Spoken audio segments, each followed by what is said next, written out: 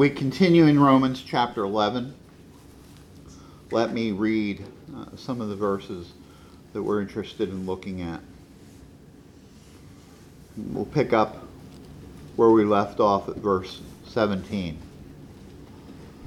If some of the branches were broken off, and you being a wild olive were grafted in among them and became partaker with them of the rich root of the olive tree, do not be arrogant toward the branches, but if you are arrogant, remember it is not you who supports the root, but the root supports you.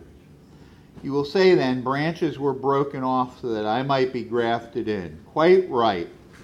They were broken off for their unbelief, and you stand only by your faith. Do not be conceited, but fear, for if God did not spare the natural branches, neither will he spare you. Behold then the kindness and severity of God. To those who fell, severity, but to you God's kindness. If you continue in his kindness, otherwise you also will be cut off. Let's pray. Father, we ask your help as we continue studying what Paul has to say here in the book of Romans. We ask that you would make it clearer than our own abilities would allow. We pray that your Holy Spirit would be our teacher, as only he can be. And we pray that we would stop and realize that the problems that we're dealing with today, at least in part, are no different than they were, part and parcel to the Roman Empire some 2,000 years ago. We ask these things and pray your help in Jesus' name. Amen. One of the things that we've heard a lot in the news over the last couple of years is the, quote, racial problems of America. That's sad on a number of different levels. But let's just accept the fact that maybe some of what we've heard about is true. But the reality is, some of what we're experiencing today is no different than what Paul was experiencing back in the Roman Empire in around the 60s AD when he's writing this particular letter. The racial differences, though, weren't so much skin color as they were ethnicity. And particularly, Paul is writing as a Jewish man who has become a Christian. And the hostility was primarily a hostility between Jews and Gentiles. Now again, when we read the Bible, we need to understand that there's Jews, okay?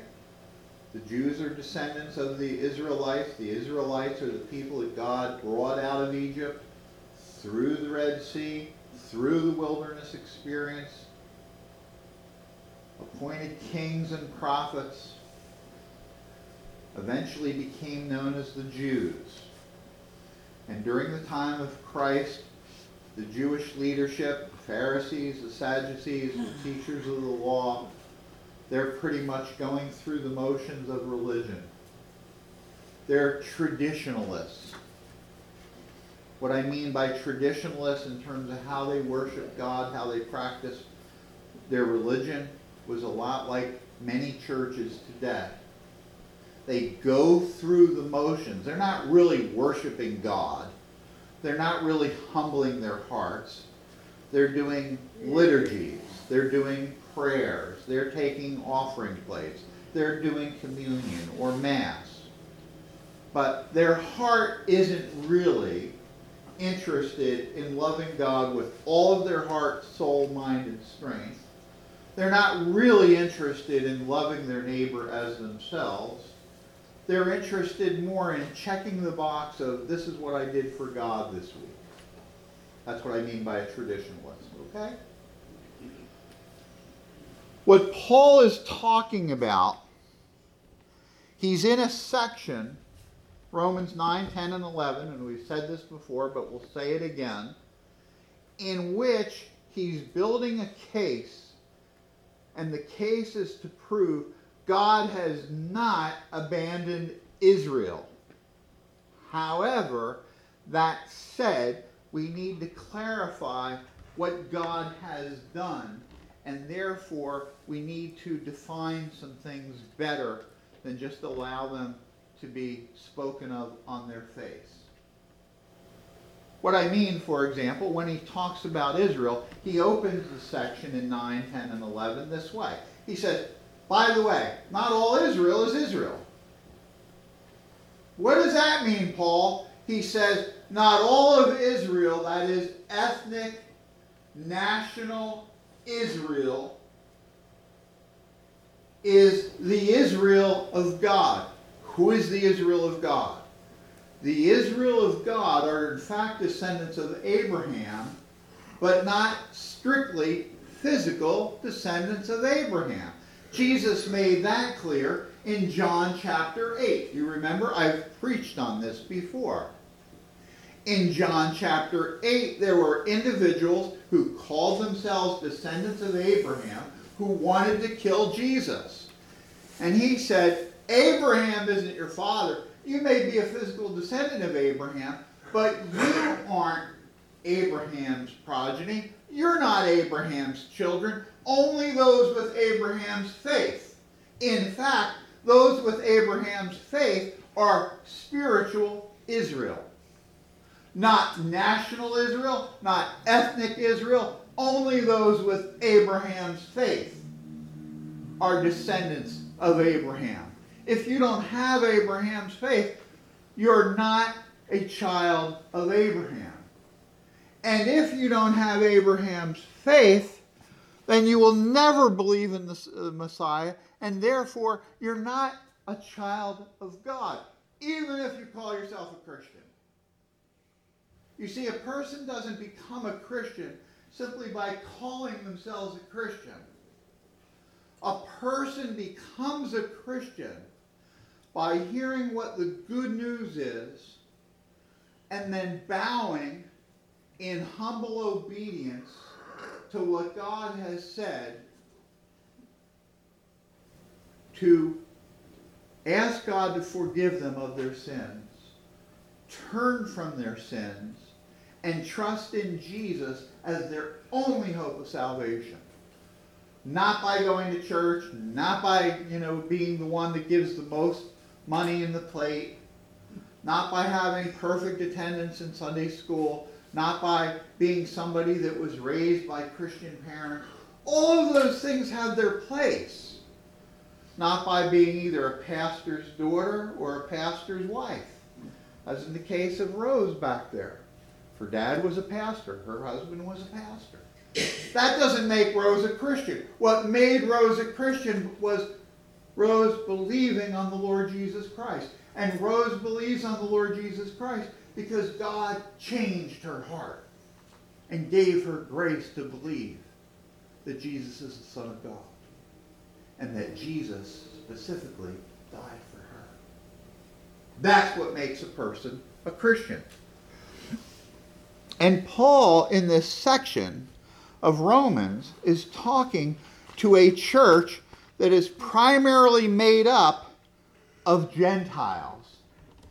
And he's addressing the problem being, again, a situation in which the question is, well, if God really cares about his people, how is it that most of his people aren't believers in the Messiah? Paul, Jesus is come and gone. Paul, face reality. You may be the apostle to the Gentiles, but these churches that you are the apostle of and that you've helped establish with Timothy and Titus and you've set leadership in place, they're nothing big deal. They're little churches. They're house churches. They're churches that, for the most part, probably would have been a whole lot bigger than our little group here. They weren't 1,000-people churches. Part of the reason for that was they were often meeting in secret. Why were they meeting in secret? Because again, think of the time. It's 65, 66 AD, somewhere in the 60s. Who's in charge? The Roman Empire. What do the Romans believe? Caesar is God. You bow the knee to Caesar. We don't want you bowing the knee to this Jesus. We're not interested in that kind of competition. Oh, we tolerate the Jews because the Jews are nothing. And they did. They tolerated the Jews. But if you were a Christian, you were marked. They wanted you eliminated. What are we going to do? We're going to take the Christians and throw them to the lions in the arena, in the Colosseum. That was very real. Part of the reason was they didn't want the Christians around. Why didn't they want them around? They didn't want them around because we're not bowing to Caesar. We have one God. We don't have any other gods before him. The Jews, they are accommodating. Why are they accommodating? Because by and large, they're traditionalists. But I want to add to what we read already and turn your attention also to Ephesians chapter 2, because there we have a bit of a clue as to what Paul is saying. And in Ephesians 2, he says this, beginning at verse 10. We are his workmanship, created in Christ Jesus for good works, which God prepared beforehand, that we should walk in them. Therefore, remember that formerly you, the Gentiles in the flesh, who are called uncircumcision by the so-called circumcision, which is performed in the flesh by human hands, it's making a distinction. Gentile, you're uncircumcised.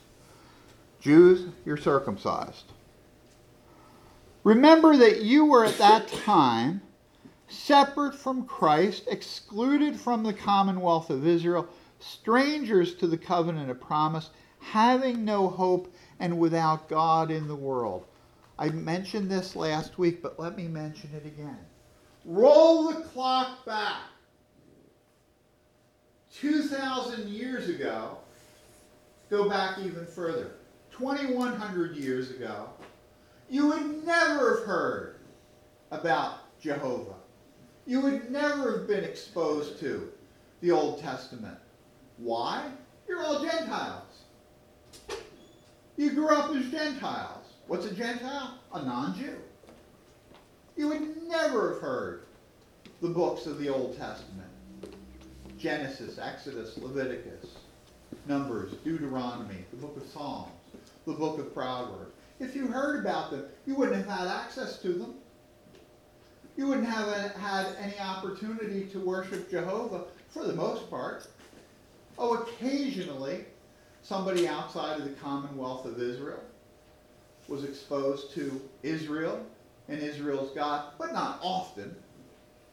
In other words, most everybody in the human race up until the time of Christ is excluded from the grace of God.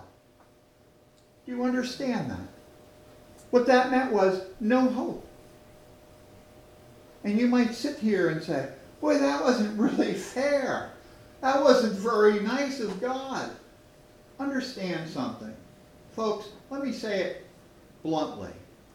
Understand your place. Your place is no different than my place. We are creatures. We don't ever get to say to God, that isn't fair. We don't like that. He doesn't care whether or not we like something.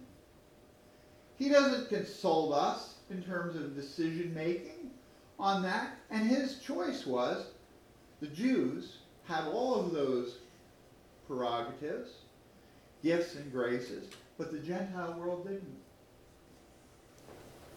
No different than today in one sense. In this sense, for example. I want you to think about this for a moment. We have instant access to lots of information in the world. Even though we have instant access to a lot of information in the world, Most everybody in the world is presently excluded from the knowledge of God. They don't have the real knowledge of God, do they? They don't. Entire countries are atheistic. China, atheistic. Russia, atheistic. India, by and large, Hindu, Buddhist, Muslim, not Christian.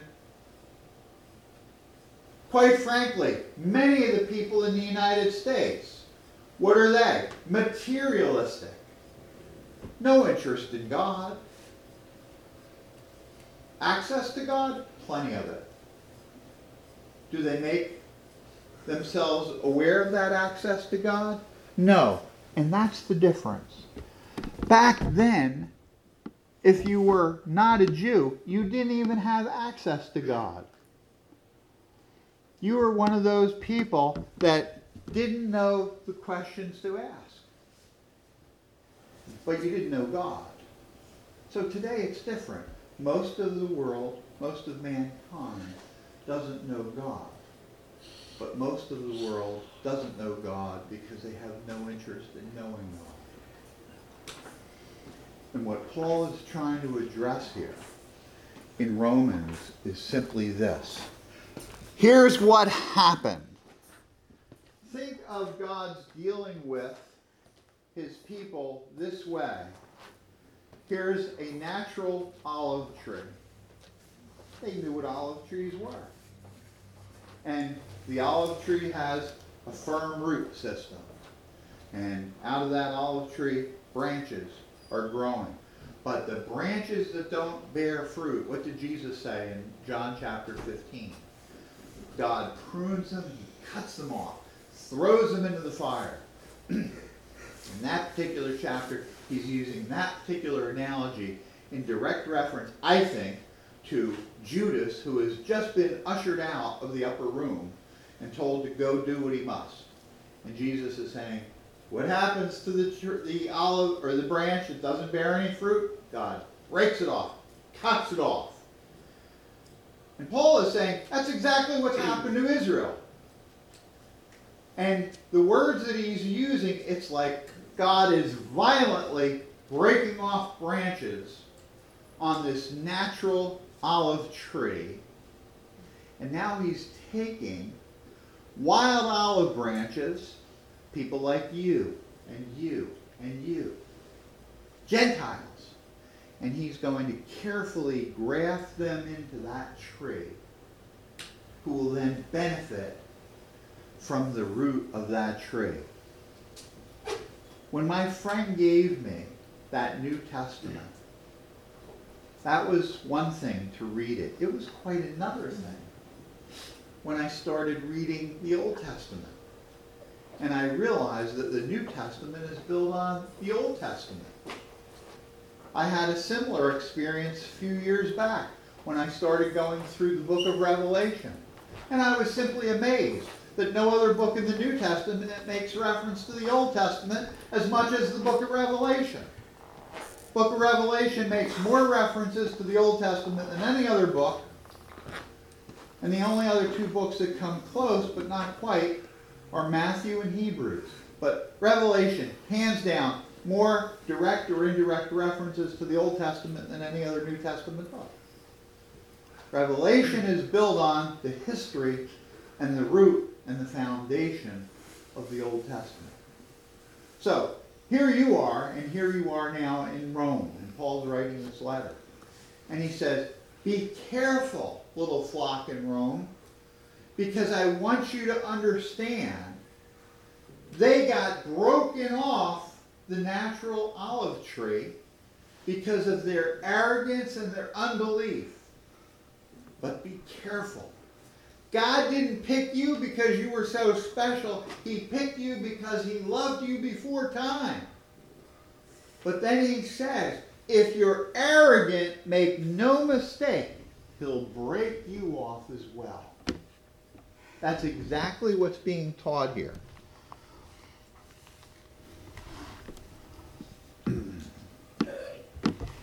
Here's what he says.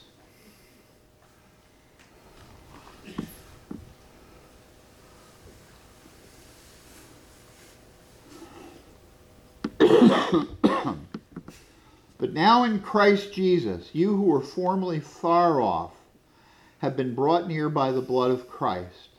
For he is himself our peace, who made both groups into one and broke down the barrier of the dividing wall by abolishing in his flesh the enmity, which is the law of commandments contained in ordinances, that in himself he might make the two into one new man, thus establishing peace, and might reconcile them both in one body to God through the cross, by it having been put to death.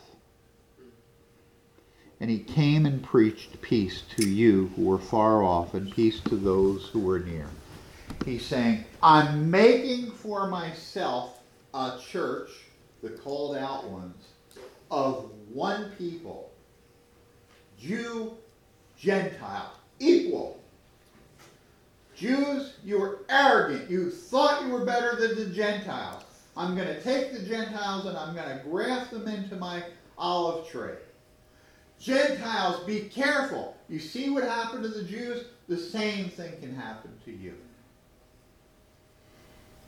And don't think that it won't, because God's not going to suffer fools at all. If you're foolish and you're arrogant like they were, he'll cut you off as well. And he's building a case for the necessity of humility here. If God did not spare the natural branches, neither will he spare you. And then he sums it up this way. And this is so important. And when I talk about the gospel, understand, I made a statement last week that in most churches that I can think of, or that I've visited over the decades, I think I'd probably not be welcomed in saying something like this. There are two sides of the gospel. There is the great love of God. There is the great severity of God. And Paul is saying as much here. He sums up this whole section by saying this. Behold then the kindness and the severity of God to those who fell. Severity. Severity in what sense? They're cut off. Lord, how long will they be cut off? Oh, that's for God to decide. Is he going to usher them back in? Some of them, yes. See, all Israel will be saved. But again, all Israel is not national or ethnic Israel. All Israel is the chosen people of God, some of which have not been chosen. But to you, God's kindness qualified this way. If you continue in his kindness, otherwise you'll be cut off. When was the last time any of you ever heard a pastor say that? From the pulpit, on a radio program, on a commercial? I haven't. I just haven't. Obey and there's blessing. Disobey, God's going to damn you to hell. That's the bottom line. Obey, you're grafted in. You're welcome. Christ isn't ashamed to call you brother, sister. John is able to say, behold, what manner of love the Father has given unto us, that we should be called the children of God, and that is what we are. There's great blessing. Disbelieve, walk away from God. Oh, better you had not been born. Better you had not been born. The severity of God. How does Jesus sum it up? Sums it up this way. He who perseveres to the end will be saved. Not the one who started out and just abandons. You know, in our family today we were talking a little bit about that at lunchtime, of folks who have started out. And all of a sudden it's like they're not going to church anymore. They're not walking like Jesus walks, or wants them to walk anymore. What's up with that? Well, you hope and pray that for a time they've fallen away, but they're going to come back. But too often I've seen individuals who have fallen away and have never come back.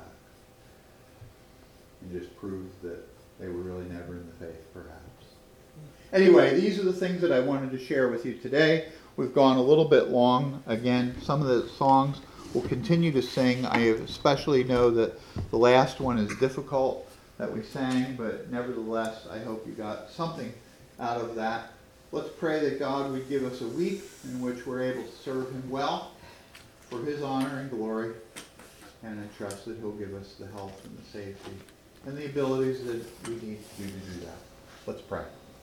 Father, thank you again for your mercies, which are new every morning.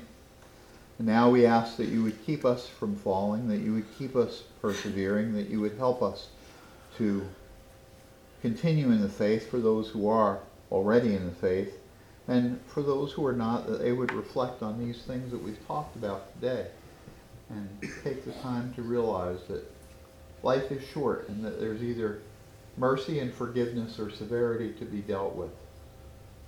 But that choice is theirs.